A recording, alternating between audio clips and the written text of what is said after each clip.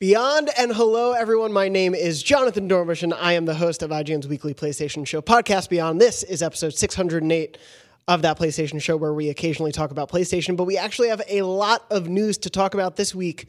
So I thought first, instead of doing that, we're going to start with a memory card story because it ties into the intro that I wanted to have. In addition to being a good story, the PS to it has a fun intro bit. So we're going to start off with the memory card story. Of course, if you don't know memory card, we do this every week.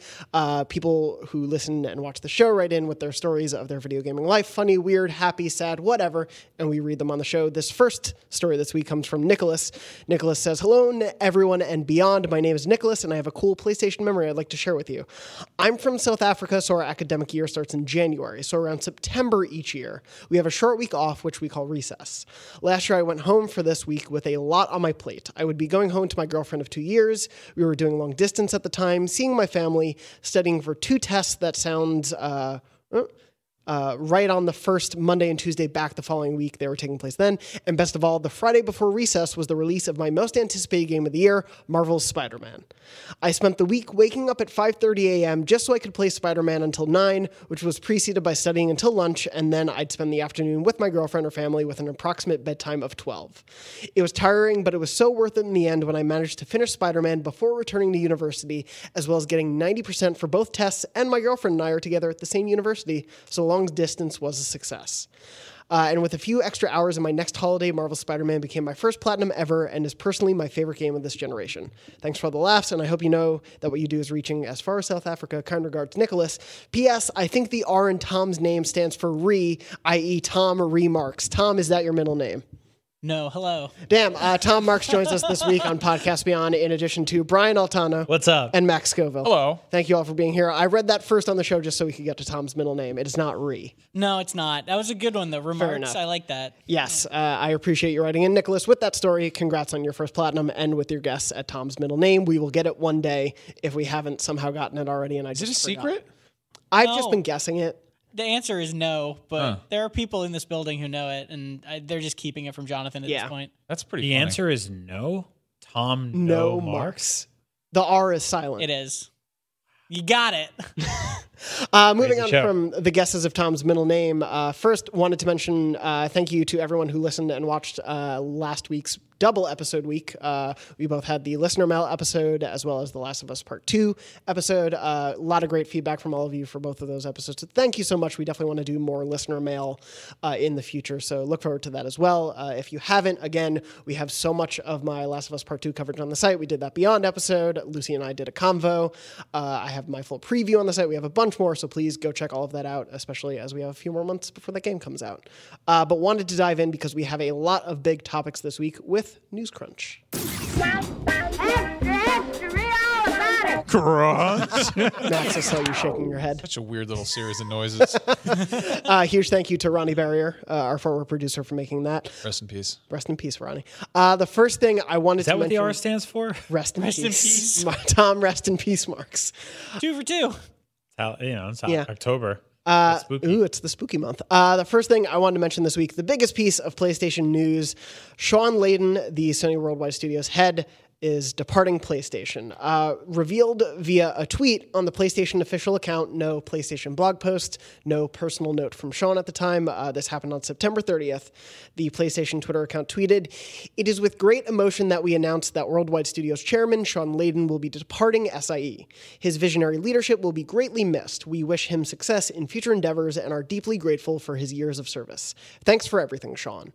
And that is it. There's been no other word from Sean or the company in terms of who may be a replacement, what this means for Sony as a whole right now. But to give a little bit of context to Sean's place at Sony, I wanted to mention he joined Sony as part of its corporate communications department in 1987. He later became president of Sony Computer Entertainment Japan in October 2007, before becoming a founding member and vice president of Sony Network Entertainment International in 2010. Then in 2014, he succeeded Jack Tretton as president and CEO of Sony Computer Entertainment America. Sony used to be more divided like that, but in 2018, they reorged, and that was when Layden was made chairman of Sony Interactive Entertainment Worldwide Studios. So he was essentially chairman of all Sony first-party studios, and of course, under his tenure, Sony had many beloved first-party games, including God of War, Spider-Man, Horizon Zero Dawn. Worldwide Studios, for reference, comprises all of Sony's first-party developers, so that includes Guerrilla, Naughty Dog, Sony Santa Monica, Sucker Punch, and the recently acquired Insomniac Games. There are currently 14 Worldwide Studio developers, but current Sony CEO Jim Ryan has, of course, suggested they may acquire more, as they did with Insomniac. We reached out to Sony for more information about Layden's departure, the situation surrounding it, because it seems so sudden, what that may mean for the company going forward. We haven't heard back as of this time recording, but in between when we first posted that story, when it was first announced, and when we're recording, GamesIndustry.biz reported that Sony Interactive Entertainment Japan Asia president Atsushi Morita also retired yesterday, the same day as Shawn Layden. His successor has not been named, but SIE Deputy President and CFO Kazuhiko Takeda has since taken on some of his corporate director duties. It's an exodus. It's a mass exodus of people. No, I do want to put it in context of some of the other stuff that's happened at Sony throughout the last year, and especially as we're leading up to PS5. But that's really the big topic to me. One, what do you guys think this means for Sony in the next year, the next 5 years? You know, having Layden, who's been a part of the PS4 in such a major way, departing right before the presumed PS5 rollout starts to begin. I mean, I think that's one way of looking at it. I think it's also a lot of people are finishing the job on PS4 and saying goodbye to that. I mean, I think it's like if they had quit a few months into the PS4, I'd be worried. If they had quit a few months into the PS5, I'd be worried. But I think that departing the company towards the tail end of a console life cycle feels like the right thing to do. It feels natural. It feels like they're handing the reins off to the next generation. I mean, you can get in on the ground floor of something that's going to last for the next 5-6 years, or you can just close the door on the accomplishment of shipping one of the best-selling video game systems of all time. So I think there is a tendency to spin this news as a negative, and I definitely did some of that in my own head. But I think on the same page, it's like you can look at this as like this is them closing a chapter, a tremendously successful chapter, which is different than something like Don Matrick when he left the Xbox brand for Zynga. Left after a very tumultuous launch, and him putting his foot in the mouth a lot, and what kind of seemed like maybe setting the course down the wrong path for what led to a pretty rocky outcome for the Xbox One's overall sales towards even the end of this generation. It picked up a little bit, but this is a very different story there. This is Shawn Layden saying goodbye to the end of a console life cycle, or everything's on fire. Right. Could be one or the other.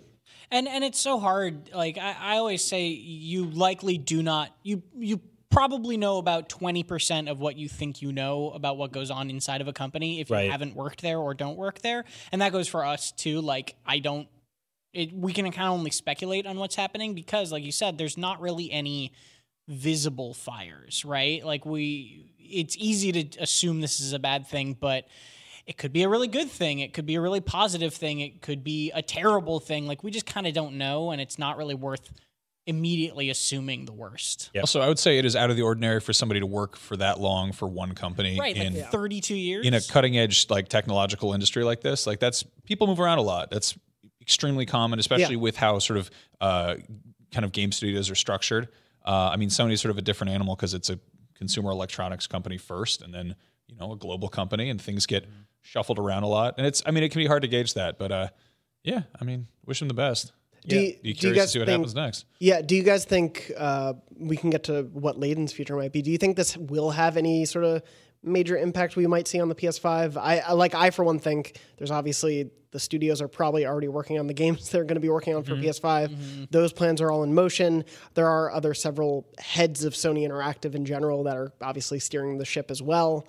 I don't think it on the surface will mean a tremendous amount going to launch. And I think with really high up executive position leadership changes like this, at least in my perspective, you don't generally see the effects of it until years down the line. And often you don't realize the effects that they had until years after that, when you can kind of look at everything in context and go, oh, this person left, and then there was sort of this shift towards a different direction, right? Like, we're not going to just see things change. Like, him leaving could have a very, very real, and probably will have a significant impact on something.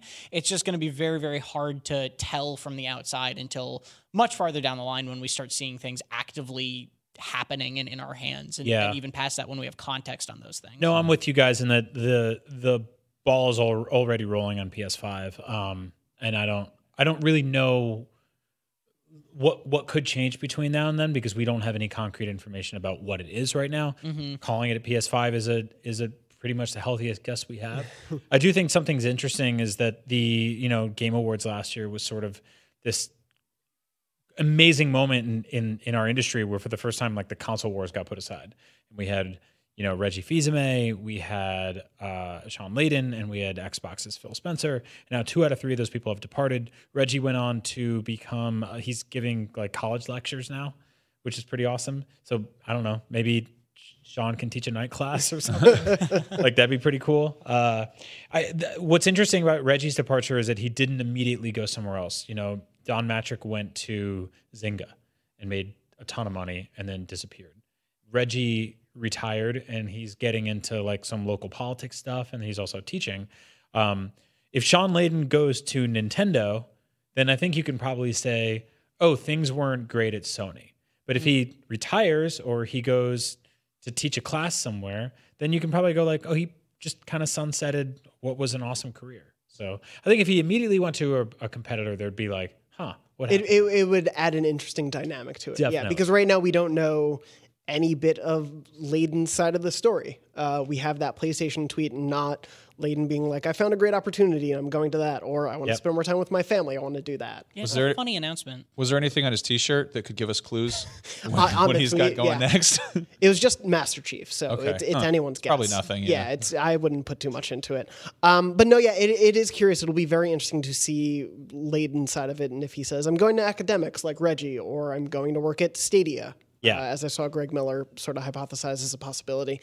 That will really add an interesting facet to me. One thing I did want to talk about, though, is what this means for Sony on a spokesman level, because Sean was the closest thing they had to a figure. I don't think he had the same prominence or the sort of cachet among fans as like Phil Spencer does currently for the Xbox side of things, or Reggie did notoriety for Nintendo fans. But Sean was the closest they had.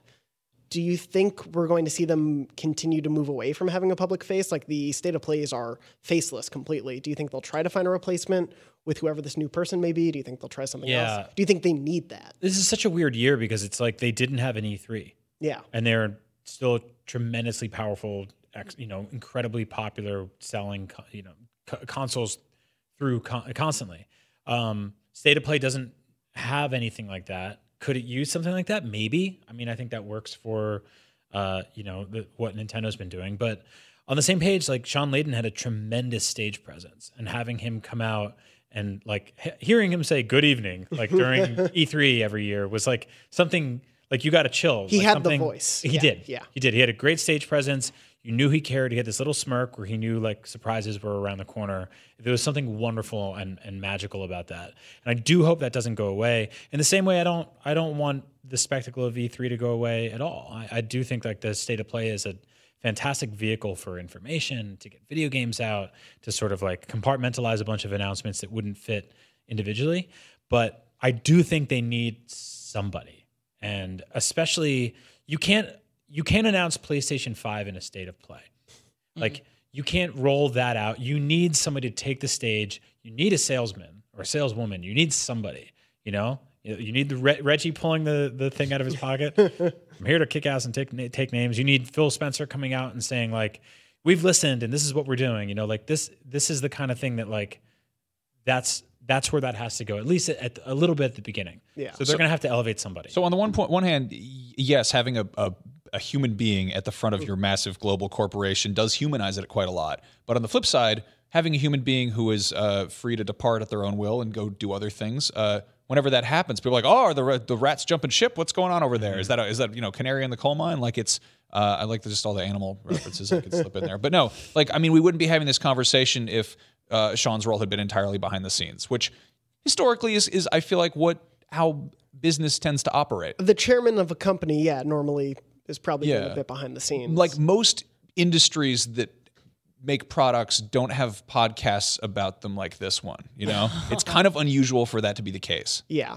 Another thing that I do think is interesting, at least in the last year or so of Sony's news cycle and the way they've presented the company as they make updates toward the end of the PS4 and then prepare for the PS5. They've also been positioning Jim Ryan, who's the current, I believe the exact title is Sony Interactive Entertainment President and CEO. They've been positioning him a lot with the press. He's been doing a lot more interviews in the last year. I don't know if that means, Sean's departure was something that was building and in the works for maybe a little while, but it seems like he may be taking a little bit of that central focus. Right. Which is curious to see if they'll position him when the PS5 comes out as the guy we all hear from, or if they'll have Mark Cerny come out to be like, Knack 3, PS5. And I would be shocked unless something like we said, unless something truly bad happened behind the scenes that we don't know about. I would be shocked if this wasn't known internally amongst people for the last year, right? Yeah. Like he was building up to this departure and just they kept it quiet until they needed to talk about it, which is totally makes sense. Yeah. And the way the tweet was phrased seemed pretty amicable. So we probably won't know if this will affect the PS5 until the PS6. But Sean, though you were never on the show while I've been hosting, if you ever want to come on, now that you're free, feel free to come and tell us all your PlayStation secrets. We'll happily air them or keep them to ourselves, whatever you want to do. Or just come by for a beer. But we do have a lot of other PlayStation news to talk about this week. The biggest thing happened today. PlayStation Now, it got a price drop, but it also got some games added to its lineup, which means you don't need to own a PlayStation to play God of War. Yeah. It's a weird thing to say out loud. Yeah. Tom, you wrote the story a little earlier today, but I'll run through some of the biggest points of it. Basically, PlayStation Now's price has been reduced, so it's now $9.99 a month, $24.99 for 3 months, or $60 per year, which is down from $19.99, $49.99, and $99.99. Respectively. So it's half price now, permanently half off for the month to month, yeah. And then it's slightly less than that, but still close to half off when you get up to 3 months in a year. Yes, and in addition to that, Sony announced, the library for PlayStation Now, their streaming service, has over 800 games in it, and they added most recently, as part of this announcement, God of War, Grand Theft Auto 5, Infamous Second Son, and Uncharted 4: A Thief's End. They're all available until January 2nd, 2020. They'll be part of basically a rotating group of the library, which will bring in different marquee games, as Sony put it. But the biggest thing, of course, is the fact that some of these games are available to stream on your PC. Yeah. Because Sony back in 2016, I believe, enacted PlayStation Now for PC, and so you're able to play with a PS4 controller, God of War, GTA 5, of course, was already there, but Infamous Second Son and Uncharted 4.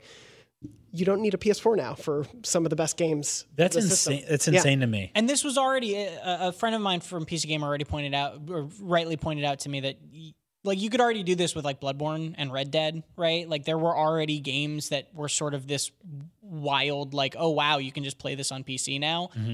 But I don't know why, but God of War feels really different to me for this. The fact that it was this flagship game of the year game that is still talked about, even though it is admittedly like almost 2 years old at this point, it's wild that you can get that game for $10 essentially and play it without a PlayStation 4 is sort of crazy. Yeah, I mean, if you're listening to this show and for some ungodly reason, I won't take into your personals, but if you don't have a PS4, you can actually sign up for the PlayStation Now free trial, and you have 7 full human adult days to finish God of War on your PC. You do need a PlayStation 4 controller. So, like, this is the thing, is you don't need a PS4 to play God of War, but you probably should still play it on PS4 because it's going to be like a lower frame rate and a lower resolution with the streaming. Their streaming is pretty good, but like if you don't have great internet, it's going to like probably have a little bit of input lag here and there. Why do you need a PlayStation controller though? So the PC app for PlayStation Now needs you, like, it will register other controllers, but at least for God of War, and I haven't tested this for other PS4 games, once you get into the game, it won't recognize anything but a PS4 controller. Weird. At least it did for God of War for me. Isn't that something you could probably hack with a driver? Probably, but then on top of that, if Look you at do, you talking about computers. if you do What figure about out accessing the mainframe? if you do find some more sort of workaround for it, you still don't have the touchpad, which is like used in God of War. So how do you remap those buttons? Do you remap it? Like if you're not using PlayStation 4 controller, like you're gonna, even if you find some way to make it work, which I don't know about yet, you're still gonna like have a bad time with it. But on top of that, even just God of War being in this pack is like, if you haven't played God of War yet, you can do that 7-day trial and download it to your PS4 and just have that game for free right now, which is crazy in its own right, like even removed from all the PC stuff. Yeah, it's kind of an incredible offer, especially with this lower price point. And I think the big question here is this Sony continuing to build up PlayStation Now as a Game Pass competitor, because Xbox One, Microsoft has made a lot of missteps this generation. They'll be the first to admit that, but Game Pass is the total opposite of that. I think it's one of the smartest ideas they've introduced in the span of the Xbox, second to maybe Xbox Live and a couple other things. For the first time, I was talking to somebody who I think they just bought a PS4 and they were like, should I get like PlayStation Plus? And I was like, do you also have an Xbox? And they were like, yeah. And I was like, you should probably get Game Pass, Yeah. Don't get mad at me. Just unless you're using it for multiplayer. Yeah, like that's exactly with the PlayStation Plus free games offering going down. October is a great month. It's The Last of Us Remastered and MLB The Show 2019. If you like MLB, that's two amazing games then. But it used to be 6 games every month, and cloud saves, of course, and multiplayer access. But right now, multiplayer is kind of the main reason to get it, I think. Whereas Game Pass, I got it when it had that $1 sale during E3. And it's like, oh, great, I have 100 games at my disposal. Gears 5 came out. I can just download it, and I don't have to pay $60. Yep. It's unbelievable which is why I really like this move to making Now a more... adding more modern games, even if they're only temporary. Like the temporary part is going to be really interesting to watch going forward, because this God of War thing is only until January 2nd, 2020. Yeah. So it's basically 3 months of God of War being only $10 a month through PlayStation Now and only available on PC.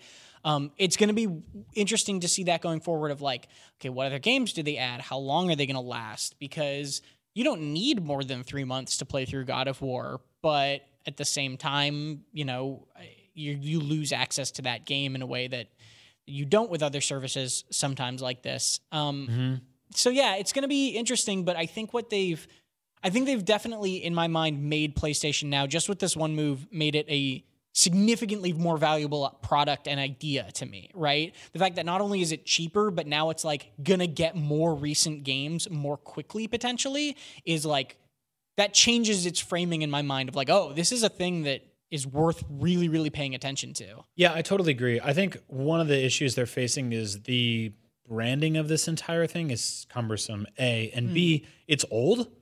Yeah. Like, PlayStation Now is old. Yeah. And Game Pass is like this hot new thing, or at least it has been for quite some time. I feel like this is the kind of thing that needs to be renamed, rebranded, and relaunched with a new logo to remind the next generation of people that this is something to be reckoned with. Because right now, it's just PlayStation Now, to be completely honest, is something that was sort of ahead of its time. And it's something that a lot of, like, you look at Stadia as sort of attempting some variation of that, obviously much more complex. But PlayStation Now is kind of one of those things that we all kind of looked at a few years ago. And we're like, oh, this is interesting, and has a bunch of like last gen stuff. You can play like Saints Row the Third and like Resident Evil 4 and like, cool, awesome. And then our free trials lapsed or whatever it was, and most of us didn't go back. I mean, anecdotally, just at IGN, a building full of hardcore gamers, I was here when the Xbox One launched. I was here when the PlayStation 5 launched, or PlayStation 4. Wow. Hopefully I'm here when the PlayStation 5 launches. The UPS trucks came and tons of people bought PS4s, and a very significantly smaller group of people bought Xbox Ones. But fast forward to 2019, I think everybody has both. And if you mentioned, Tom, today, you asked around, does anybody have a PlayStation Now subscription? No one said anything. If you said, is anybody here a member of Game Pass? I think dozens of people would have been like, yeah, I'm on that. So I think it's a matter of rebranding and refreshing this brand and taking something that is old and making it interesting and new again. Because taking this archaic infrastructure and just throwing God of War on there is awesome, but it's also like, it's just not really front and center, with the PlayStation audience anymore. So it needs a refresh. I completely agree with all of that. What I will say, and slightly in its defense, is I was pretty amazed by how easy it was to use today. Yeah. Like I signed up for that 7-day free trial, downloaded the app on my PC, and I was playing God of War seamlessly on my computer with a PS4 controller in less than 5 minutes. And not only that, it found my save account, my cloud saves from my account on my PS4. That's and awesome. Downloaded them, and I was literally in the spot I had stopped playing God of War a year ago in minutes. and it worked, right? It was lower res, it was lower frame rate, but it completely worked. Right. So you're totally right that it needs like a branding refresh, but from a technology standpoint, it doesn't feel out of date. It Right, doesn't right, feel right. old. That's awesome. Like, I think also there's this sort of disconnect when you jump into, like, previously I thought of PlayStation Now as being a way of sort of skirting around backwards compatibility, not being a thing. And to take a PS3 game that probably looked really cool 7 years ago, and then bump it through a streaming connection, it probably looks even worse than if you were just running it in normal native HD. But to take a game that came out 2 years ago that looks gorgeous if you're running it normally and be like, oh, it's streaming, it still looks really good. It's less of a, it feels like you're getting kind of more value out of it just on a visual technical level. Right. Yeah. Right. Yeah, the recency of having some of those games, and I'm curious to see what continues to be in this rotation, whether they put something like Spider-Man in there, or, some of their other bigger recent games. I imagine Death Stranding won't be in there anytime soon, but, a year from now maybe. I mean, yeah, it might be a year from now. I mean, to piggyback on everything I'm saying, I think a lot of my issues with it can be solved by bundling it in with the PlayStation 5. Yep. And just going, hey, at PS5 day one, you have access to 800 games. Yeah. And Microsoft comes out and says, you have access to all these on Game Pass. The console wars start to get pretty damn interesting. Yeah. I think even if PS Now had a bundle in the same way that Xbox has done Game Pass Ultimate, if it was, PlayStation Plus and Game Pass, and it was a $5 add-on. It's still even less than what PlayStation Now is per month. I'd happily give $5 extra. I may not even use it, but I'd just like to have it. No, and honestly, you and I have talked about this in the past, and especially you just mentioned it a few seconds ago. We used to get 6 games a month on PlayStation Plus, and now we get 2, and the 2 are significantly bigger for the most part. Yeah. But I do think that there's some way to bridge that and sort of do a make good. I think outside of shows like this and audiences like ours, most people they stop caring about the fact that you don't get 6 games anymore. Yeah. I'm still mad about it. But if you bridge those things together, I think you have a pretty formidable service there. Yeah, I think it could be a pretty great shot across the bow, especially as we get into next gen, where I think these subscription services, we're seeing Apple Arcade, we'll see things like Stadia, to a certain extent having that you have to buy games individually, but everyone's getting into this more subscription service-based place, and even though Brian, you and I have talked about that, not owning all of your games is weird to us, that seems to be where the industry is heading to a certain extent. So I think Sony needs to get there before they lag behind. Yeah, it's all really big question marks right now, which I find incredibly exciting. But it's also, you mentioned in the office the other day, Jonathan, you and I and Ryan McCaffrey had an hour-long impromptu conversation about next gen. And one of the things you brought up was how no company since the NES and the Super NES really has had 2 back-to-back market-leading hits. Yeah. And so that means that anything can change at any given moment. The audiences are fickle. I do think now things are a little different because shit is so much more online centric that there's a just free curse word in there. That free with your PlayStation Plus subscription. Yeah, I do think people are locked into their friends and their buddy systems online with the people they play video games with. And so if you have been playing Call of Duty with your 15 friends on PlayStation for the last 5 years, you might stay there. And Xbox, same thing. But all that said, all of this is fickle, and all of this could change next November whenever these new things roll out. So yeah, it's weird to see. I really do think the next generation, we should have that as a topic on the show of our launch wish lists for PS5 from that discussion. But it's weird. It's always been so much the generation changes being about, look at how amazing it looks. And this generation will look better, sure, and it will run more smoothly. But I do really think it's going to be the behind-the-scenes stuff and the services and the additional things that really make the difference in which console you want to go for. It seems like Microsoft is really trying to get people over sort of into the Xbox ecosystem by being like, hey, look how generous we are. Here we are. Have all these free things. Take this. And I hope that Sony can kind of perk their ears up and take a note from that, because they're kind of in the same spot they were after the PS2, where they are on top, they are leading, and they might get comfortable. And admittedly, it's easier to be like Xbox is right now when you're not in first. I can understand why, they're saying, here's God of War streaming for 3 months limited. I can see why they're not saying, and when Death Stranding comes out, if you're subscribed, you'll get it day one as part of the service. I can see why they're not doing that, whereas Microsoft is, because... Well, it's also, Microsoft has to do that because Sony has massive global exclusives. They have some of the best first-party exclusives in the world. They have some of the best, or like they have the kind of third-party exclusives that piss people off. Yeah. You know, like the amount of people that anecdotally are bailing on their Call of Duty pre-order because like one specific mode was locked down for a year on PlayStation. Like that gets up people's butts. It gets people really mad. I don't blame them for that. The thing is, Microsoft has to come out because all of they're doing all these massive like studio acquirings, right? But those things are going to take years and years to really like actually grow fruit. To sit down and go, this is what this studio is doing. This is what this studio is doing. Sony has all those guys in rotation right now. You know, like we've seen we know that like Guerrilla's making a new thing. We know that, you know, Santa Monica. Santa Monica's making a new thing. Like Insomniac's making a new thing. Like all those guys are like Corey's going to make another massive, awesome game, right? Like stuff's happening. But in the meantime, anything could go anywhere. So I do find that tremendously fun and interesting and a little scary. It's going to be an interesting couple of years. Before we move on to a different topic, I did want to read, I reached out to the Facebook Podcast Beyond group, which is facebook.com/groups/Podcast Beyond for reactions to the Sean Layden news and the PlayStation Now news to see if anyone had any thoughts on that, wanted to go through some of those. Toby said, delighted with the price drop. This is for PlayStation Now. Obviously, I have been debating getting rid of my Xbox One and Game Pass for a while as I don't use it enough. This was my final nail in the coffin for them. And to that point, explicitly in the blog where they announced this price drop and stuff, they said literally, like Sony said, this is to be competitive with other similar services, right? Like that's the reason for this, and you see exactly that happening right there. Is it's like, oh, if this is a similar price, I want this one instead of another. Yeah. Kana said, I like the new lower price. It made me think about getting PS Now for the first time. Andrew said, I won't ever desire PlayStation Now unless it includes new games and makes the games downloadable. PS Now does have some game downloading, but it's not every game. Right. That's a huge sticking point, by the way. Yeah.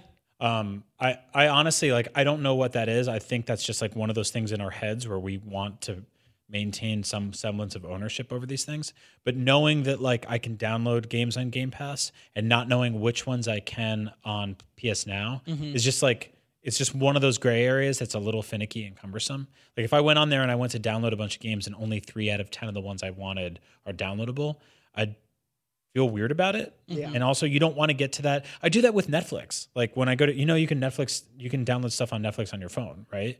But sometimes you can't. Like the Disney Marvel stuff on there, you couldn't, which is odd. Like they had a bunch of Star Wars movies on there and it's like, well, you can't download those, but you can download all 50 Adam Sandler movies that Netflix produced. Yeah. You're like, well, who makes these rules? You know? Yeah. I mean, also looking at streaming stuff, like, I don't know, I'll stream HBO or something and it'll like hiccup and start buffering for a second. And that's annoying watching linear media while you sit there and nothing's trying to kill you.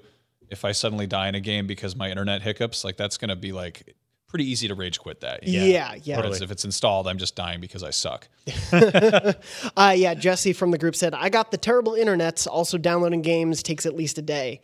Any subscription service or streaming is not good for us. So yeah, I think that'll be one of the sticking points as we go forward is just reliable, fast internet is not as easily accessible for everyone. The future is already here, just not evenly distributed. Exactly. Yeah. What's the bummer about that is a lot of people from regions where they tell you like the internet is bad are also the same people who live in a place where like games are like $95 each. Yeah. And they would benefit the most from something like this. Exactly. But, yeah. And there's nothing to do.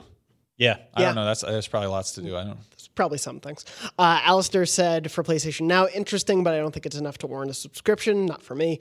And then for Sean Layden said, really surprising that it happened at all. Quite strange how it happened. I'm not one for speculating around what that means, but it'll be intriguing to see who fills his position. And Reggie. I'd Yeah. be down. It'd be weird as hell if Reggie Fils-Aimé was in the Beyond group and he's like, I guess so. hello, gamers.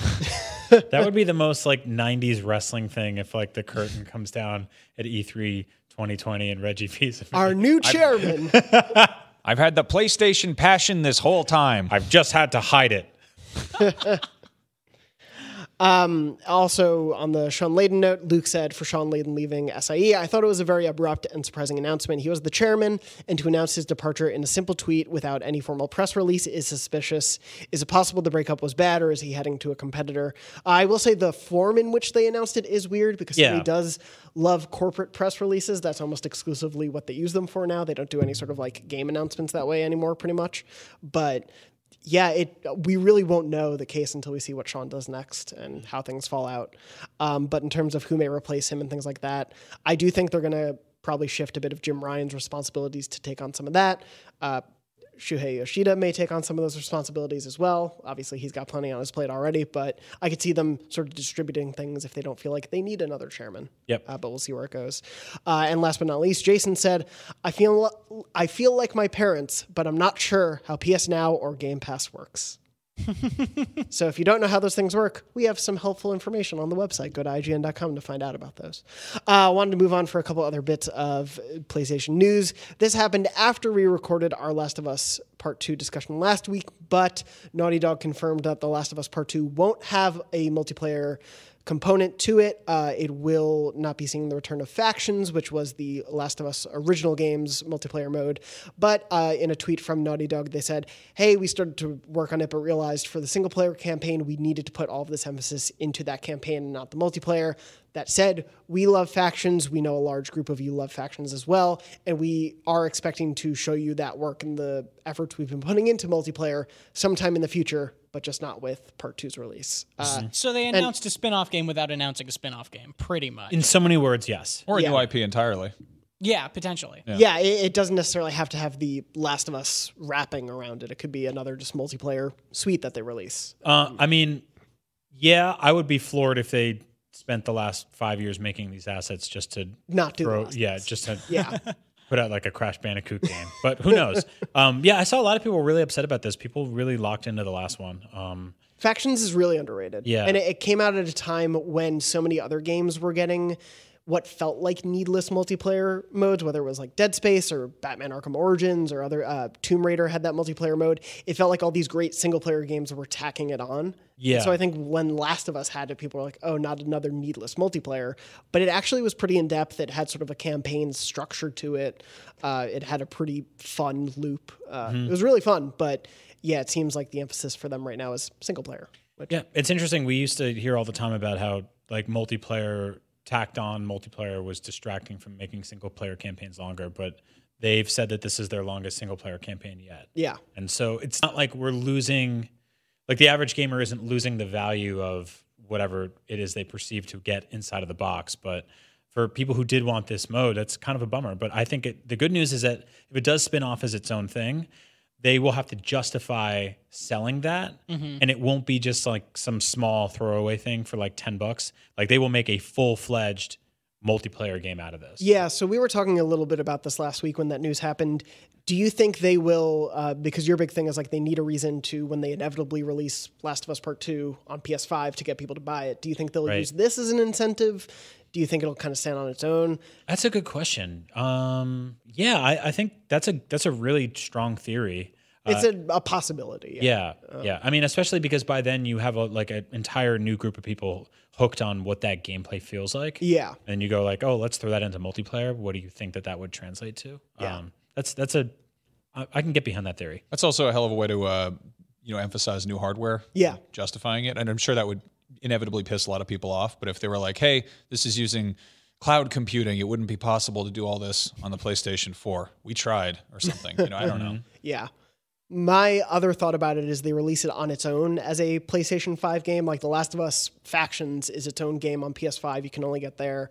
And earlier this year, I believe Jim and Sean, I think, have both spoken about how Sony doesn't really do multiplayer anymore. And that's not a thing they do. But when they're looking to acquire studios, they're looking to fill the gaps they don't already succeed on. And granted, they already own Naughty Dog. But the idea that one of their most beloved, if not the most beloved studio, is also like, hey, we just gave you the sequel to the most anticipated game of our library. Here's also a brand new multiplayer game that we've been working on. And that's like one of their flagship early PS5 games. That's not a bad way to be like, we have a bunch of varied experiences in a first party. Also, it's extremely common with single player games that have a multiplayer component that the multiplayer component is developed by another studio in conjunction with the main flagship studio. Yeah. I mean, it's usually, if you look into the sort of, liner notes of different Call of Duty games, it's like that's usually a bunch of people working together. So it makes sense that they have somebody for heavy lifting if they wanted to partner up with Totally. team that has more of a background. I mean, Yeah. Naughty Dog is primarily known for making story-based single-player games. Yeah, absolutely. Moving on from that, in terms of things that could happen on the PS5, things that can definitely happen on your PS4, you may have forgotten you have a little speaker in your controller. But good news, when you play Death Stranding, the baby will talk to you. Hideo Kojima on Twitter confirmed that in the settings, you'll have the ability to have the BB, aka the Bridge Baby, voice come out of the, as he put it, the BB-ish controller. Because he meant the special edition. The one, special right? edition controller. That looks like the jar. Yeah, so we don't know if that will have a gameplay function, if it will just be you hear the baby cooing and that's when you need to go in to pet it and keep it calm or something. We don't really know the gameplay implications of it, but I just love that this game gets progressively weirder by the day. Yep. This is some wonderful WarioWare garbage. And I think it's great. I'm I'm like- all for it. I'm a distinguished connoisseur of many good things, but I'm also a damn simpleton, and I think it's still so cool when noises come out of the controller. Yeah, I love in GTA 5 how that's your phone, and you're just like, oh, hello, what's going on there? How's Yeah. it going? You know? Yep. It's great. It's one of those things that I like seems silly, but when it's used right, is a lot of fun. No, I had a fun time on No More Heroes, just like answering my Wii remote. Oh yeah, I Yep. forgot about that. My favorite, I think, on the PS4 controller has been Transistor back in like 2014. Oh, yeah. because the sword spoke to your character, and so it spoke. I think you could make it speak both ways, but the default, I believe, was to just have it speak to you through the controller. So to really like sell that it's your sidekick sort of thing. There's something like so like 90s toy about that too. Like even down to the speaker, it just sounds like something you would have gotten in like a large action figure with a speaker on its stomach or something, like a crappy car. Like I kind of love that kind of stuff. That is exactly it's Right? it's tinny in that Yeah. in that plasticky way, you know. But it's so great when it's used well. I mean, Kojima was playing with weird controller stuff with PT. I can't remember. Like that game is such a, first of all, not a finished game. Second of all, you can't download it if you want. Yep. So it's kind of in a weird limbo, almost like the ghost of a dead woman in a hallway. But there was a whole thing where like, did it eavesdrop on you? Like, would it pick up things you said with the microphone? And was that a game mechanic? I think I don't know. That was always. I don't know if that was ever like definitively proven Yeah. or not, of whether or not you speaking into the controller at certain points affected it. Which is like, that totally fits with the sort of urban legend vibe of that. It's like, Yeah. hey, if you go in the bathroom with the lights off and speak in your PlayStation controller, a ghost will show up. Like, I don't Yeah, I appreciate his ability to sort of experiment with like the way we interface with hardware. I mean, he did that with unplugging controllers to beat boss fights. He executive produced Boktai, which was that game yeah. that you had to bring your GBA sensor outside to collect sunlight to like fight in this vampire game. Forgot about Yeah. Boktai, Yeah, like I mean, goodness. the dude definitely like thinks outside of the box and gets weird with the actual like the way you assess hardware, and I Yeah. love that. Yeah, I really appreciate as that. long as and just like he said in his tweet, as long as it's a setting, right? As long as this is a thing that some people can completely opt out of if they don't want to deal with that garbage, like great, I love it. You know, if it was like a mandatory thing where like if you don't have your baby control like speak to you through your controller, you won't be able to play the game properly.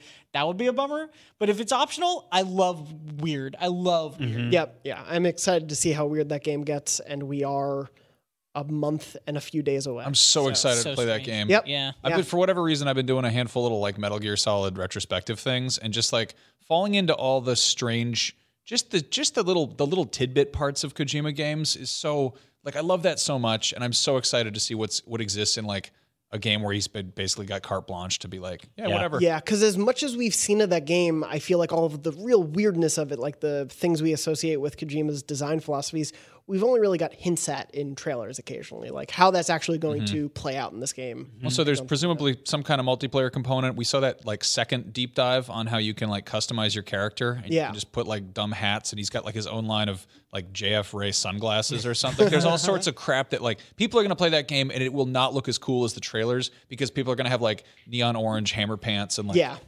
chrome plated armor or whatever. Well, that's was like, like- the special edition pre-orders gives you like all gold, right? Yeah. Yeah, I think my like helicopter in MGS5 was like pink with polka dots or something, and I had like big horse stickers on it, like stupid as hell. It's Yeah. going to be fun. Love it. My mother base was entirely magenta, and it just had big like signs that say "old woman" everywhere. So, yeah, customization. On that note, Tom has to leave us. Yes, I Thank you do. for I'm joining, sorry. Tom. Tom. Goodbye. So long, friends. And Marks for no Good night. man. as Tom leaves, Blessed dreams. As Tom leaves, wanted to briefly roll back to PT and all of that because another strange secret of PT was discovered. Lance McDonald, a YouTuber who continues to mine PT for bizarre, scary things, discovered there are essentially 2 states to the bathroom that it can be found in, a version where the bathtub is partially filled with water and a version where the bathtub is empty.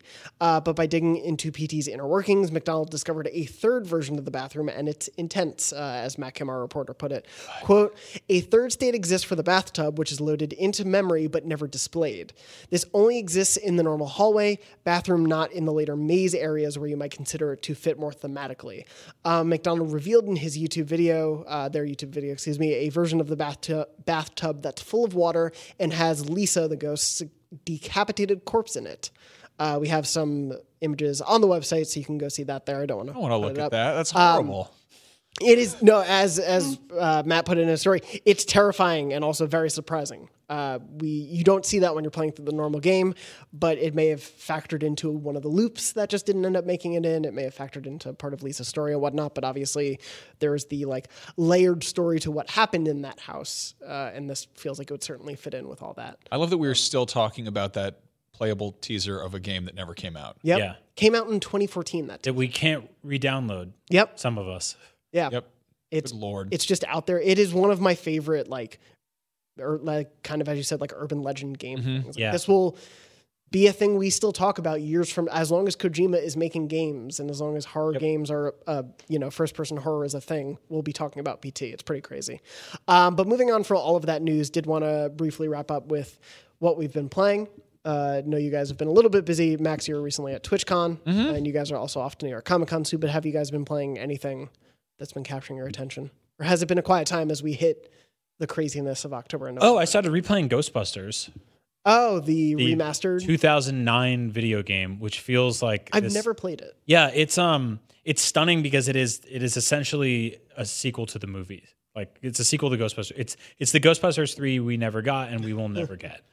Because it has all the cast members living during the actual time of recording. Yeah. It's sort of linear because it's definitely a game from a literal decade ago, but it's really charming. It's getting remastered and it's coming to pretty much all consoles. So if you're looking for Ghostbusters and the weird one from a few years ago left the sour taste in your mouth because either reasons or you just thought it wasn't very well written like I did, or you're apprehensive about whatever this new reboot is, which apparently stars kids, go play this game because it's incredibly funny and really heartfelt and just a good time. Also mechanically just super fun, trapping ghosts and all that. So yeah, go check that out. It's kind of one of those crazy license in an era where licensed games could be really hit or really miss. Yep. I know it has its beloved audience, and it's nice to see it get a second life as they try to figure out what life Ghostbusters has left in it. I was thinking about this just telling Brian, but it's wonderful when there's licensed games that are made out of love as opposed to just cash in, which is I think the definition of when they're good. But we saw there was the Rockstar Did the Warriors, there was the Mad Max game, Ghostbusters are great examples of that. I wish we got more of those. Yeah. Where it's here's a classic thing. That wasn't sort of rushed inside the hype window of a new property or new film. Yeah. Yeah. I don't think there was a real, I don't remember, but if there was a real sort of anniversary reason to make that game in 2009, no. but yeah, those games that you mentioned, the Transformers games, the first couple from High Moon Studios, like War for Cybertron or whatnot, were also pretty great. Yeah, God, that was awesome. Yeah, the first two that they made, then the third, I think they had to sort of force into the Michael Bay universe. Yeah. But yeah, there's sort of a lost art to licensed games that we don't get too much anymore, unless mobile. They're all on mobile. From good old Spider-Man. Yeah, Spider-Man's. Yeah, so what have I been playing? I've been traveling a lot. So I jumped back into, what's it called? Not Pillars of Eternity. Divinity Original Sin 2. Oh, yeah. Which is just I'm playing it on Switch. Forgive me. That was a game that I got a code for PS4, and I was like, I've heard good things about this. Allegedly, you can have sex with skeletons. Let's see how this goes. And it was one of those things where I Technically, everybody has sex with skeletons. We're all there are 3 skeletons in this video you're watching. Ooh. But no, I've been Happy Halloween. That is the definition of one of those desert island games. Yeah. It's also just I don't know. I kind of love. There's something about handheld games where I'm so much more tolerant of a lot of text on there because there's like almost like holding something in your hands is like akin to holding a book, you know? Yeah. Like, whereas when it's on a screen, I'm like, I don't usually watch, like I'll watch subtitled movies here and there, but it's, I don't know. It's an odd quandary there. That's why we need another Vita.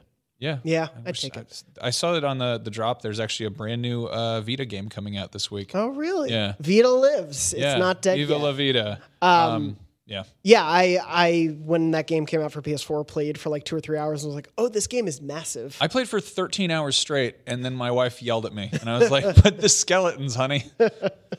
It is in co-op though, so you can always play together, Yeah. which is very cool.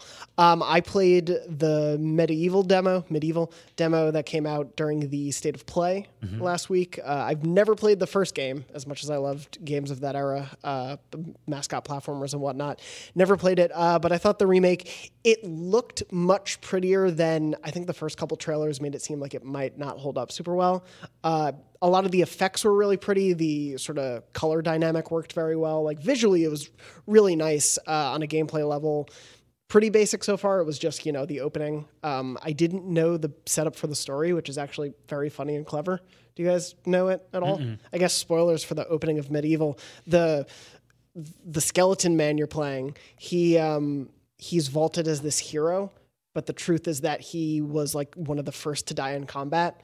But his story just got held up as he was actually like the savior because of just the way legends got passed down. It's sort of like in like the plot of Idiocracy. Yeah, and so it's like he has an opportunity to redeem his name as an undead skeleton. But yeah, it was fun for what it was. The camera and the speed with which he moved were a little bit to adjust to. It definitely felt like a game that was being remade from the PS1. But I'm excited to see where it goes. It feels like it'll be a fun sort of like 8-hour adventure. Cool. To have through the rest of things. Other stuff I'm playing is Redacted, but stay tuned to next week's show, I guess, to talk about things. What? Death Stranding. No. What? I was just playing. I was playing some stuff that was very fun.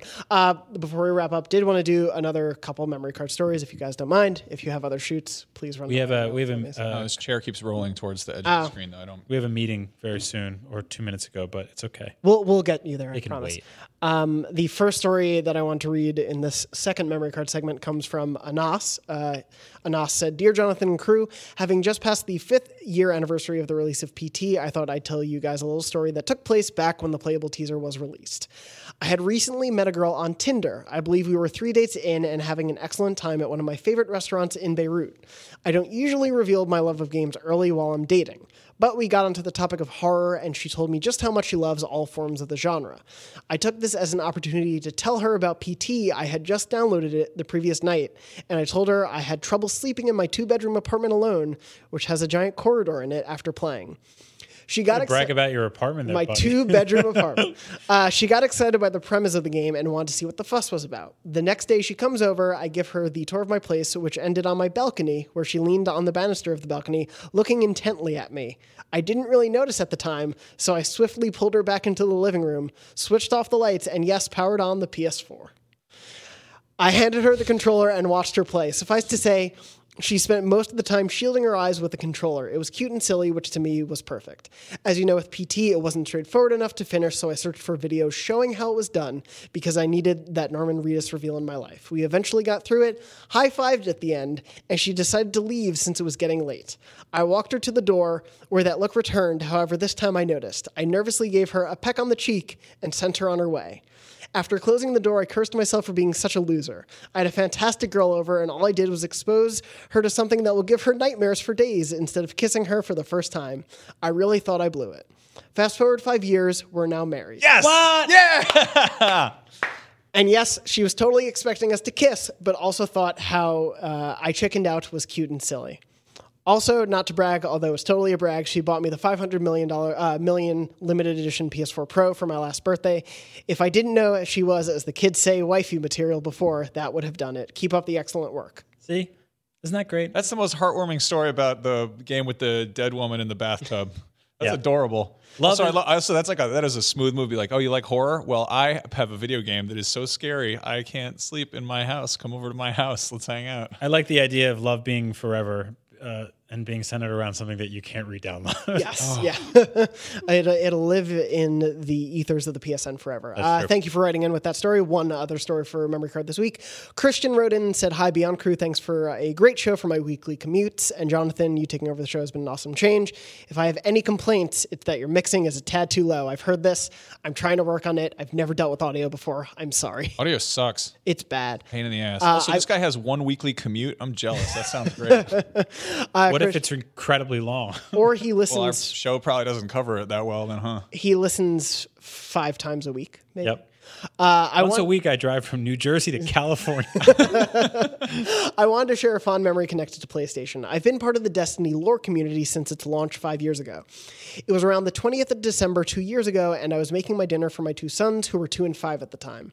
They were hanging out in my living room while I prepared dinner. Suddenly, my 2-year-old comes running with a disc in his hands.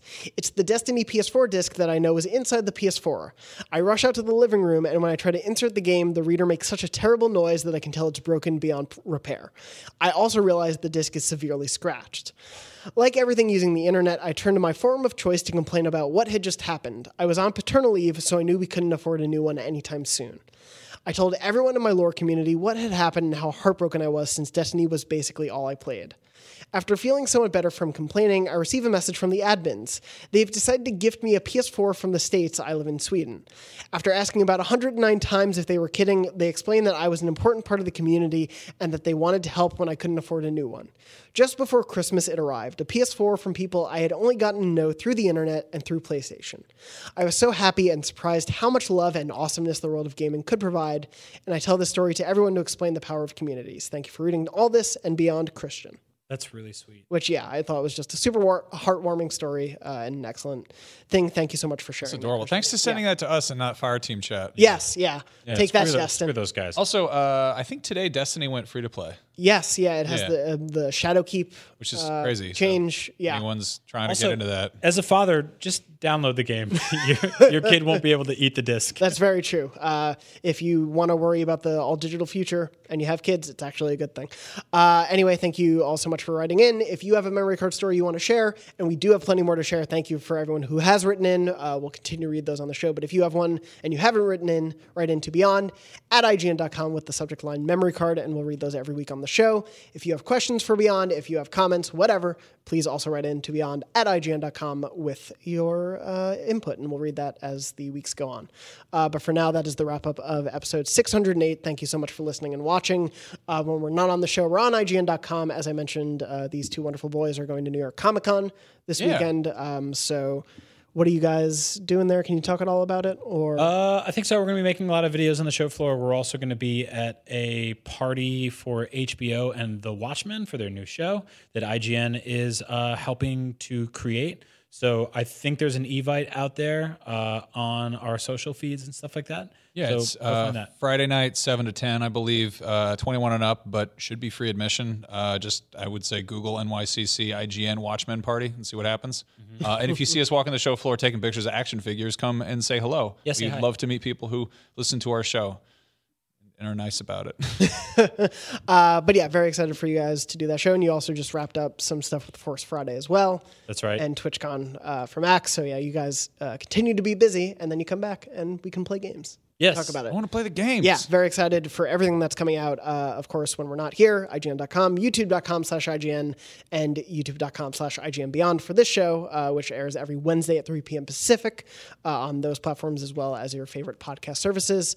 I am at Jam Dorbush on Twitter and Instagram. Brian is at Agent Bizzle on Twitter and at Brian Altano on Instagram. And then Max, you're at Max Scoville on Twitter and Instagram. Tom is at Tom R. Marks on Twitter and at Bo Pies on Instagram.